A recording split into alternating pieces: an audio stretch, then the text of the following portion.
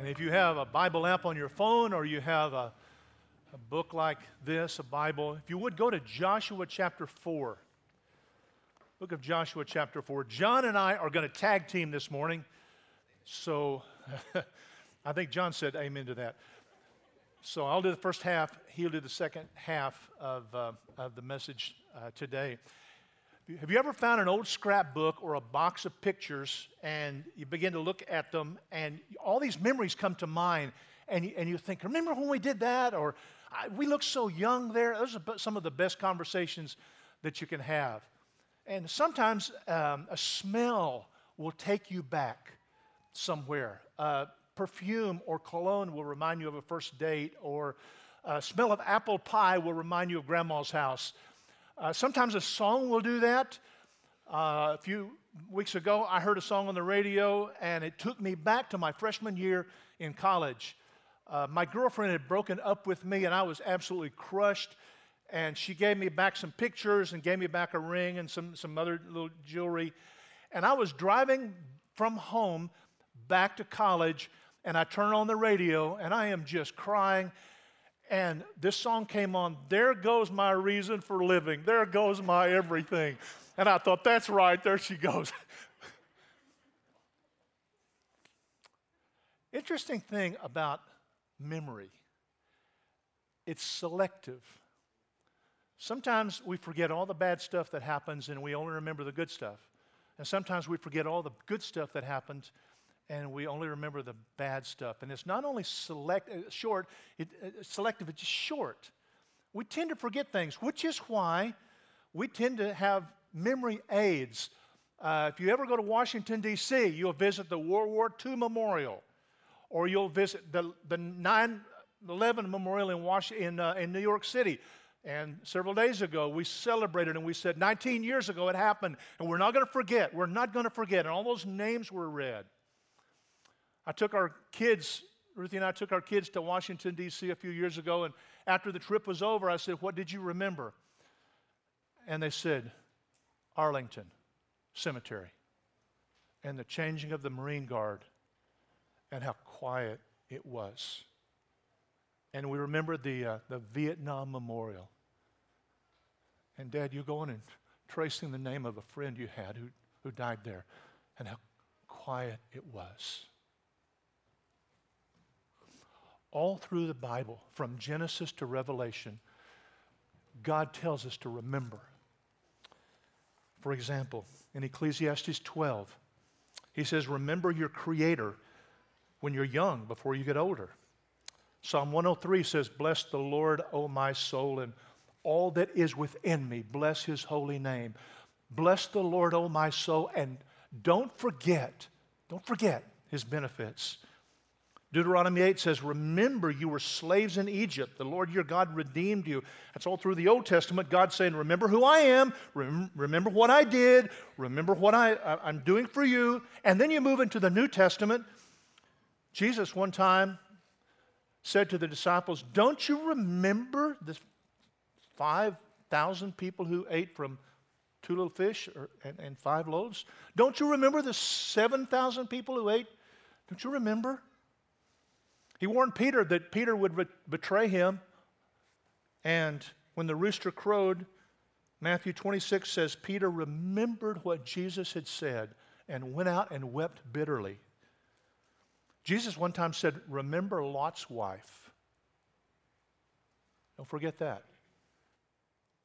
And Paul said, don't you remember what the Lord said, what Jesus said? It's more blessed to give than to receive. And you see the same thing in John, and you see it in Peter. All through the Scriptures, the Lord is telling his people, I want you to remember what I have done. And knowing our memories are selective and knowing they're short, he says, I want you to come up with some memory aids so you don't forget. A pillar of a stone or an altar. When you've seen me do something, I don't want you to forget. So put a memorial together. Something that when you walk by it, it triggers your memory. And, that happened and God did this. And when your children see that and say, well, what does that mean? Why is that there? That's when God did this. And that brings us to the book of Joshua chapter 4. The people of Israel have been set free from Egypt, and for 40 years they have been wandering around in the desert because of their disobedience to God, and now they've come right up to the edge of the Jordan River. And normally the Jordan River is so shallow, it'll come to knee level. You can just wade right through, but it's flood stage, which means it's a football field across, and it's deep, and there are strong currents, and they're standing there, hundreds of thousands of people, looking across at the land that flows with milk and honey that God has promised them. And the question is, how do they cross this river? It's so wide. How do you cross the Mississippi like that? And God said to Joshua, said, have the priest who are carrying the Ark of the Covenant walk in and put their feet in the water. And they did that, and when they did that, the Jordan River just dried up so that hundreds of thousands of people could cross over. And I imagine as some of those people were walking across, they said, hey, he's done that before. Remember the Red Sea? Remember what that was like? Is he something? Isn't God something else? And there were 12 men who, as they were walking across, picked up rocks and made them a pile on the other side in the promised land. And that brings us to Joshua 4, the first 9 verses. Let me read it for us. Read along with me. When all the nation had finished passing over the Jordan, the Lord said to Joshua, take 12 men from the people, from each tribe a man, and command them, saying, take 12 stones from here out of the midst of the Jordan, from the very place where the priest's feet stood firmly. Bring them over with you and lay them down in the place where you lodge tonight. Then Joshua called the 12 men from the people of Israel, whom he had appointed, a man from each tribe. And Joshua said to them, pass on before the ark of the Lord your God into the midst of the Jordan, and take up each of you a stone on his shoulder, according to the number of the tribes of the people of Israel, that this may be a sign among you, that when your children ask in time to come, what do these stones mean to you? Then you shall tell them that the waters of the Jordan were cut off before the ark of the covenant of the Lord. When it passed over the Jordan, the waters of the Jordan were cut off. So these stones shall be to the people of Israel a memorial forever. So here's the idea. Every time a Jewish man would walk by and see that mound of stones, he would be inclined to say, why are those there? And someone said, don't you remember what God did? Don't you remember how we couldn't get across the river and he dried it up? Now let your eyes drop down to verse 19. The people came out of the Jordan on the 10th day of the first month, and they encamped at Gilgal on the east border of Jericho. And those 12 stones which they took out of the Jordan, Joshua set up at Gilgal. Gilgal was this little town that became the headquarters for the campaign to conquer the promised land. And that word Gilgal means rolled away. And it's the idea that their reproach, the shame of being slaves, the shame of wandering for 40 years in the wilderness because of disobedience had been rolled away. It was gone. It's a new day, new direction. Verse 21. And he said to the people of Israel, when your children ask their fathers in times to come, what do these stones mean? Then you shall let your children know Israel passed over this Jordan on dry ground. For the Lord your God dried up the waters of the Jordan for you until you passed over, as the Lord your God did at the Red Sea when he dried it up for us when they passed over. So God wants the kids and the grandchildren to know what he did. And when they ask the question, what do these stones mean? And maybe they coach their children to ask that question. Okay, every time we come by here, I want you to ask me the question. Okay, well, what do these stones mean, Dad? What do they mean, Grandpa? These stones remind us of the power of God. He can dry a river up. He can do anything. And they remind us of the faithfulness of God because he promised us this land and he's giving it to us now. And they remind us of the grace of God because we were slaves and we were so ashamed and he's rolled all that shame away. And it's a new day for us. And not only the children and the grandchildren and those families, he wanted the whole world to know. Look at the last verse. So that all the peoples of the earth may know that the hand of the Lord is mighty, that you may fear the Lord your God forever. Now, why was it so important that this pile of 12 big rocks be mounted up. Why was that so important? I'm going to give you 2 reasons real quickly. Number 1, it's because the source of a lot of our problems is forgetfulness. That's true in our personal lives. Because we remember slights and insults and offenses. People criticize us. We remember all of that, and we forget the blessings and the miracles and how God has been so good to us and how people have helped us along the way.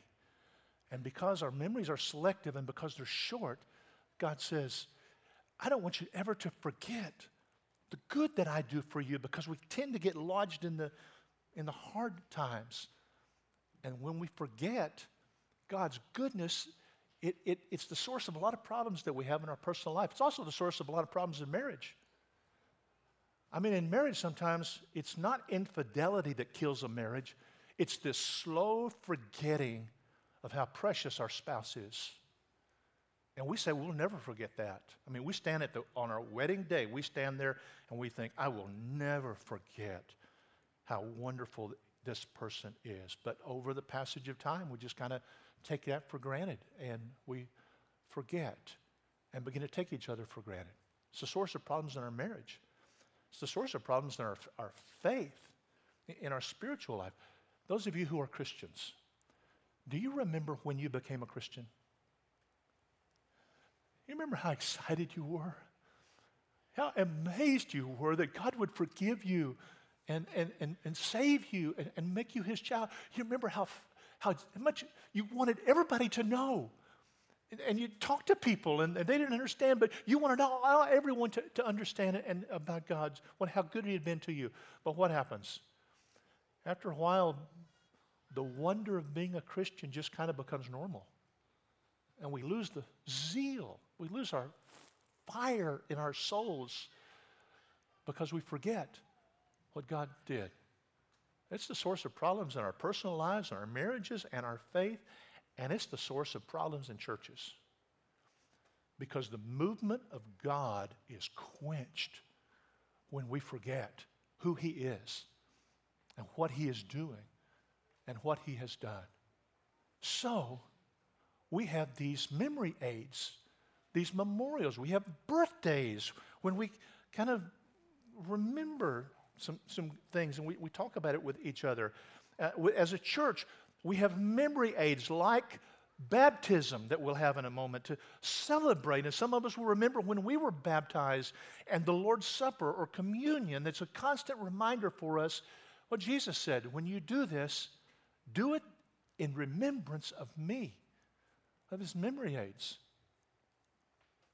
When we started the church 10 years ago, in those 6 months before starting the church, I took some rocks and began to write down some things on these rocks that what God was doing, because I never want to forget the amazing way that God orchestrated events for us. And I'm just going to pull out some of these rocks and read what is on them. This says copy machine, office suite, fax, furniture.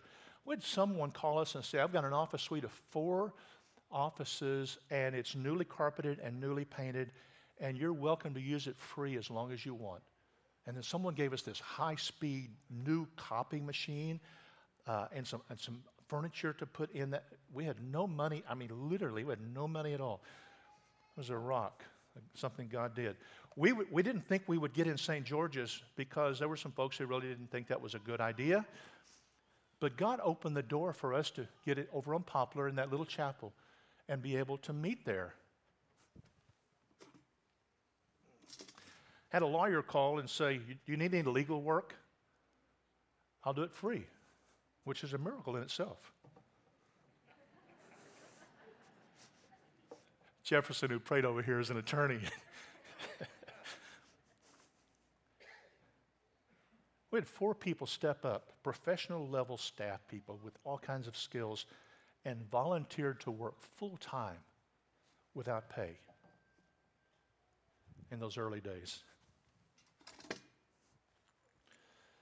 This is a place to live. Ruthie and I were moving from Tupelo. We had a house to sell there. and we didn't have any income coming in. And a guy that I did not know called me up out of the blue. I don't know where he got my number. He said, "You don't know me, but I understand you're going to start a church, and you probably got a house to sell, and so we have a garage apartment you're welcome to live in as long as you want to." So for 9 months, I slept on the floor, Ruthie slept on a little day bed, and we were able to live in this little apartment above this garage, free.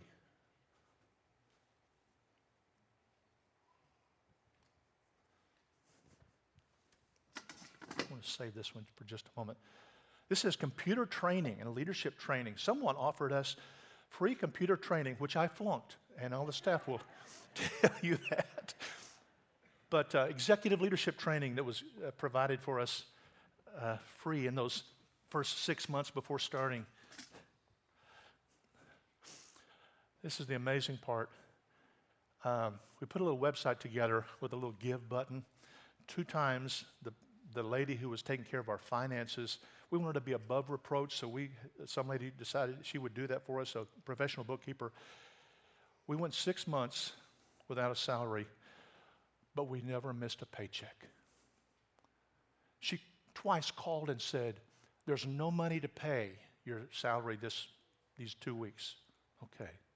By the end of the day, she called and she said, "Enough money has come in to pay your salary today." This says prayer groups.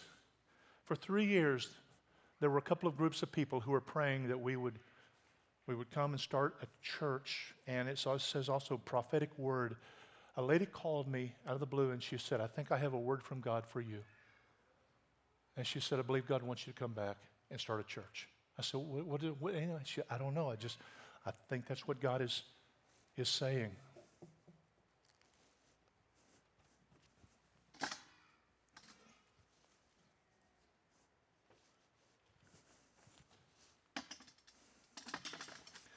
This one says graphic design, a web page. We had a professional artist, graphic designer, call out of the blue and say, "Do you need brochures put together? I'll do all the artwork. It won't cost anything. I won't be a part of your church, but I'll do that for free." And then the webmaster for Lady Antebellum called and said, "You need a web page? I'll put it together free." And this is Mid-South Baptist Association, $5,000 for startup.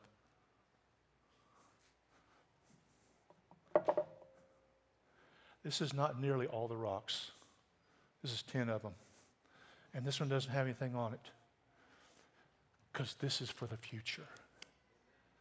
This is just a representative of the things that God is going to do in the life of this church, because He who began a good work in you, He's going to continue to perform it until the day of Christ Jesus. I've got these kinds of rocks for my kids. Each one of my kids when they were born. Protection, car wrecks, dating, all kinds of issues. When they came to Christ, we've got a bucket full at home. If you're not finding a way to chronicle what God has done in your life, write a journal, put something together, get some rocks, just to remind you, because the battle's not over yet. It's not over yet. And when you look at what God has done, it gives you confidence for the future. If He did this, He's not going to neglect us now. The one who helped us before, He's going to help us into the future, because we've got battles still to fight. I want to close with this. If you would, put that picture up on the screen. This is a mountain near the Dead Sea called Masada. Herod's winter palace was there. And in 70 AD, when the Roman 10th Legion was conquering and defeating and destroying Jerusalem, a lot of the Jews fled from Jerusalem and went to this mountain, climbed up. There's a snake path on the other side you can climb up. There's a trolley car that would take you up to the top today. But a number of Jewish people went there to protect themselves, to hide. You can see some of the ruins there. When the Romans found out about it, they sent the 10th Legion to Masada and spent 3 years trying to get up on top of that mountain. Every day, the Jews could go to one of those walls and look over and see the siege ramps that were being built up, the catapults that were being built. And after 3 years, when it became obvious that the Romans were going to conquer them, were going to climb over the walls, they made a pact, a suicide pact. Hundreds of men, women, and children decided rather than be killed and then captured, sold as slaves or prostitutes, they would take their own lives. So the men killed the children and the women, and then the men killed themselves until the last man, and he took his own life. And they left food to say to the Romans, we didn't starve to death. We did this because we prefer death to slavery. Today, the Israeli army takes new recruits up on top of Masada. And they say, when they get up there, they tell them that story, and they say, never again. We don't want you ever to forget. Never again. The Holocaust Museum, same principle. Never again. And it's memory that enables them to fight the battles of the future. It's what happened before. That's what happens when we take the Lord's Supper. And I want to ask our deacons and some of the others, if you would, begin to distribute those elements. You just sit there, if you would, and you're going to get a little self-contained Lord's Supper kit. You've got to be real careful because there is a film at the top that you have to pull off. And when you do, there's a little wafer there. You don't get to the juice yet. You just get the wafer. So when you get this, very carefully pull the film back, but don't take it yet. I'd like all of us to take it together. So our men are going to distribute these. And let me explain that when we eat the bread together, we are remembering Jesus gave up his body to be tortured and broken for us. We're remembering what it cost for us to be forgiven, to be saved. It's a memorial, it's a reminder. Now, if you're a child and you've not yet trusted in Jesus, or you know you're not a Christian, then just let it pass. Don't take it, because this is for those who have put their trust in Jesus, know he has forgiven them, and they have been born again, they've been saved. So while we're just waiting, you might just say, after you receive that, you might just say, Lord, is there anything you want to bring to my mind that I need to thank you for or need to confess? Just in these moments while these are being distributed. Jesus said, when you do this, as often as you do it remembering me. Let's eat together.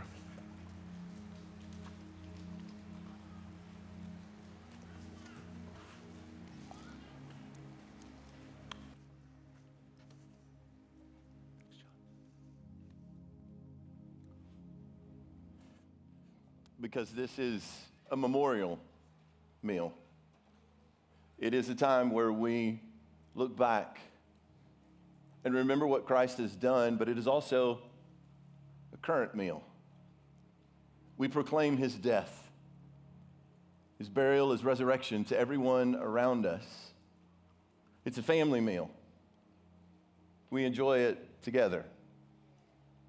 But it is also a meal that anticipates the future, because it is a reminder that this cup, Jesus said, is the cup of the new covenant, which is in my blood.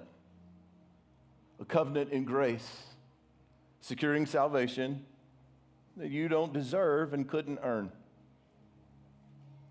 but that I will gladly pay the price. And as often as you do this, you proclaim his death until he comes, and we know that our King waits. Because he said that he will not participate in this until we are all together again. So I invite you, if you want to tear off that remaining film, This is the tricky part. And don't worry, if little ones spill it, be at peace, all is well, Jesus is king. This is the cup and his blood. Remember what Christ has done. Enjoy, family, and look to the future. Receive this today, all of you. Let's drink.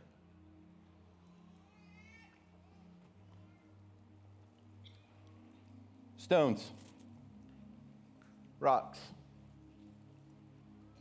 These were placed, as Pastor Sam reminded us, there in the Jordan, as a reminder that there was a promise that God had given, that he was going to give them a promised land. A land that it seemed like for a long time they would never get there. After 40 years of wondering over and over, God, have you forgotten us? God, will we ever get there? And now the reminder, a memorial that God always keeps his promises and he's always faithful. That the Red Sea was not some sort of anomaly that could not be repeated. That the Red Sea was not the only time that God's people would see themselves delivered. But as a reminder that not only can he do it now, but he can do it again.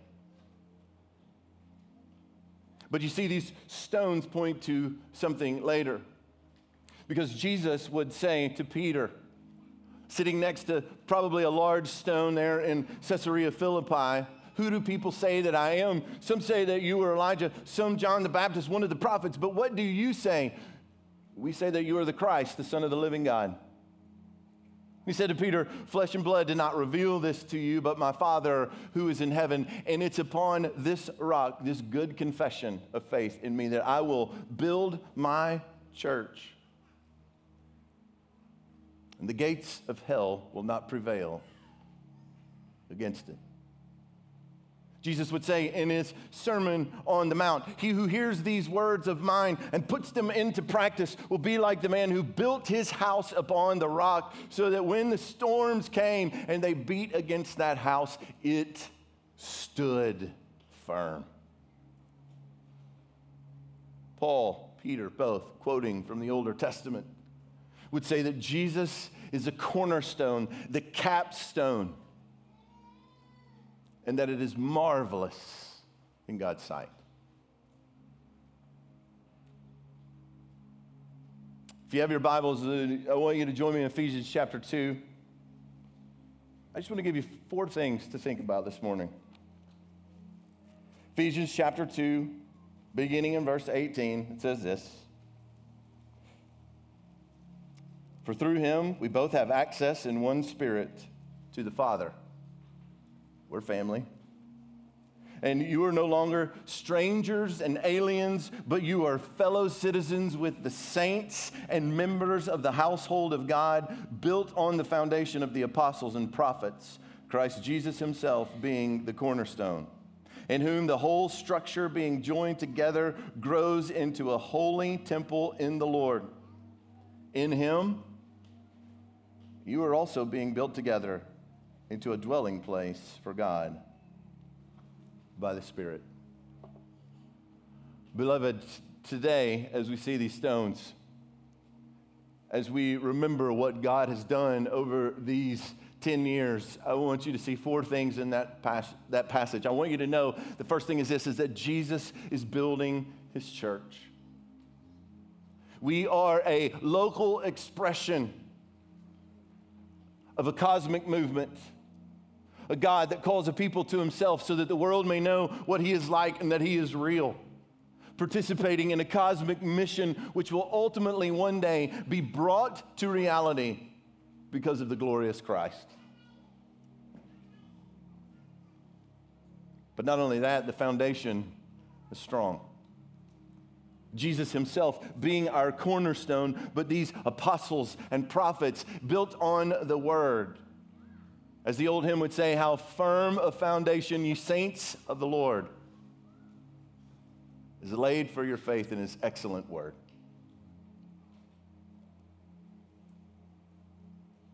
And he's still building his church. And for us on a day like today, when we remember, when we look back, let us not forget that we stand on the shoulders of many. That there is a great cloud of witnesses that surrounds us. And he is still building.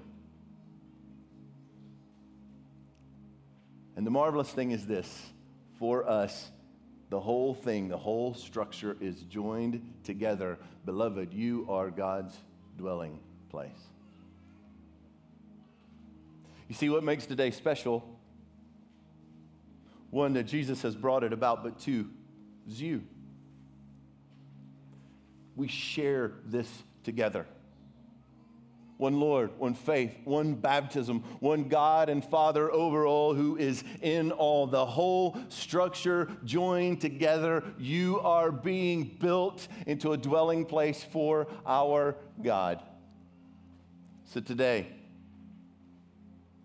all these stones, a reminder of God's faithfulness.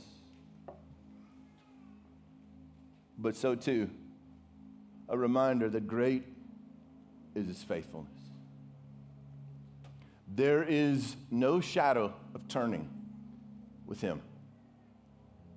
He cannot change, and he cannot fail, and his mercies will be new every time by the word of his power that the universe is held together and the sun comes up.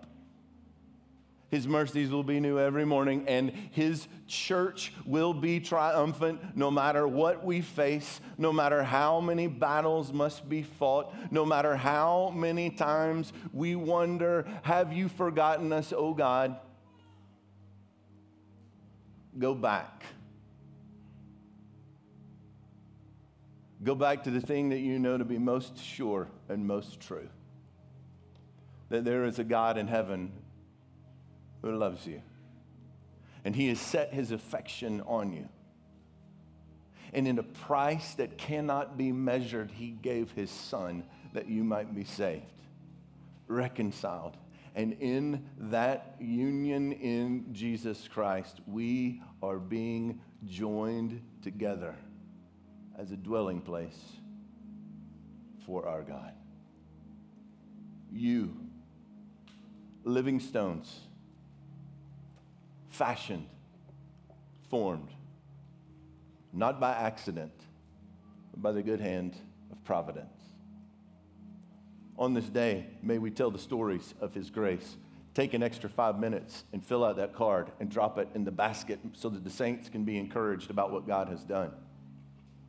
On days like today, when the little ones get a little squirmy and they're like, we've been sitting here for a while, put your arm around them, tell them that you love them, let them stand up. And tell them, this is why we do this, and this is why you don't have the cup yet, but I want you to know what Christ has done. When you see the pictures out in the lobby and you go by and the tears fill up in your eyes, thank God for his kindness to us. And let us with resolve endeavor to do this, to be a family of missionary servants sent to make disciples of Jesus Christ.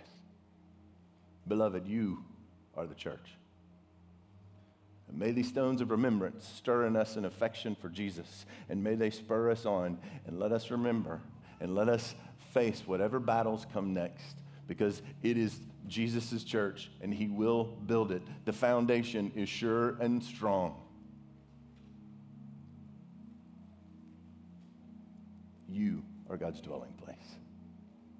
And today, I hope that you will consider this. For some of you, you're going, this all seems very nice, and it's good to be with this group today and celebrate, but I want you to know this.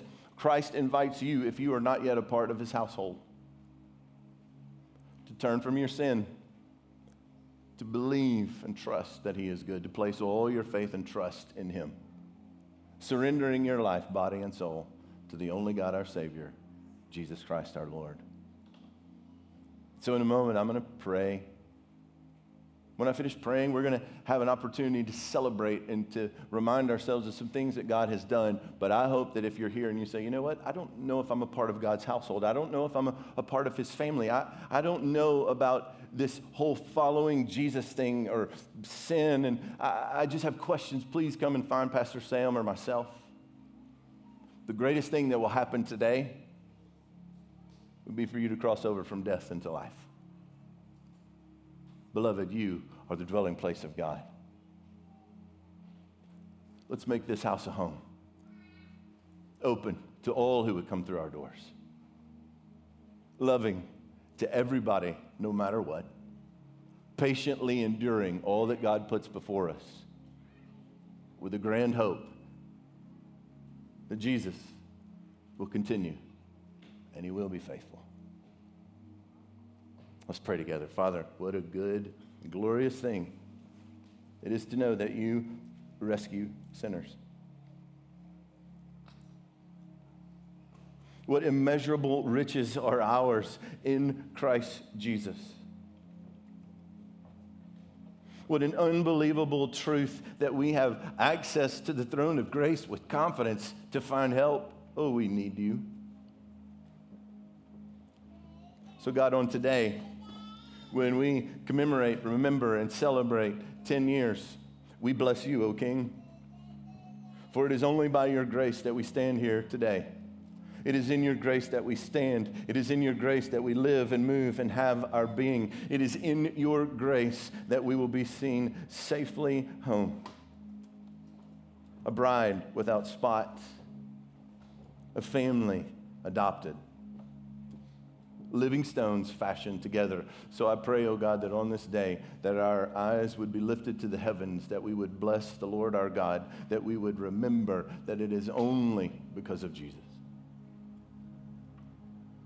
Jesus, thank you for all that you have done, for the myriad of blessings that we can't even begin to count. Thank you for this dwelling place that you are preparing, and for the glory therein. May the orchard truly be a family of missionary servants sent to make disciples of Jesus Christ. For we pray these things in the name of Jesus, our Lord. And everybody who agrees with this prayer said, Amen.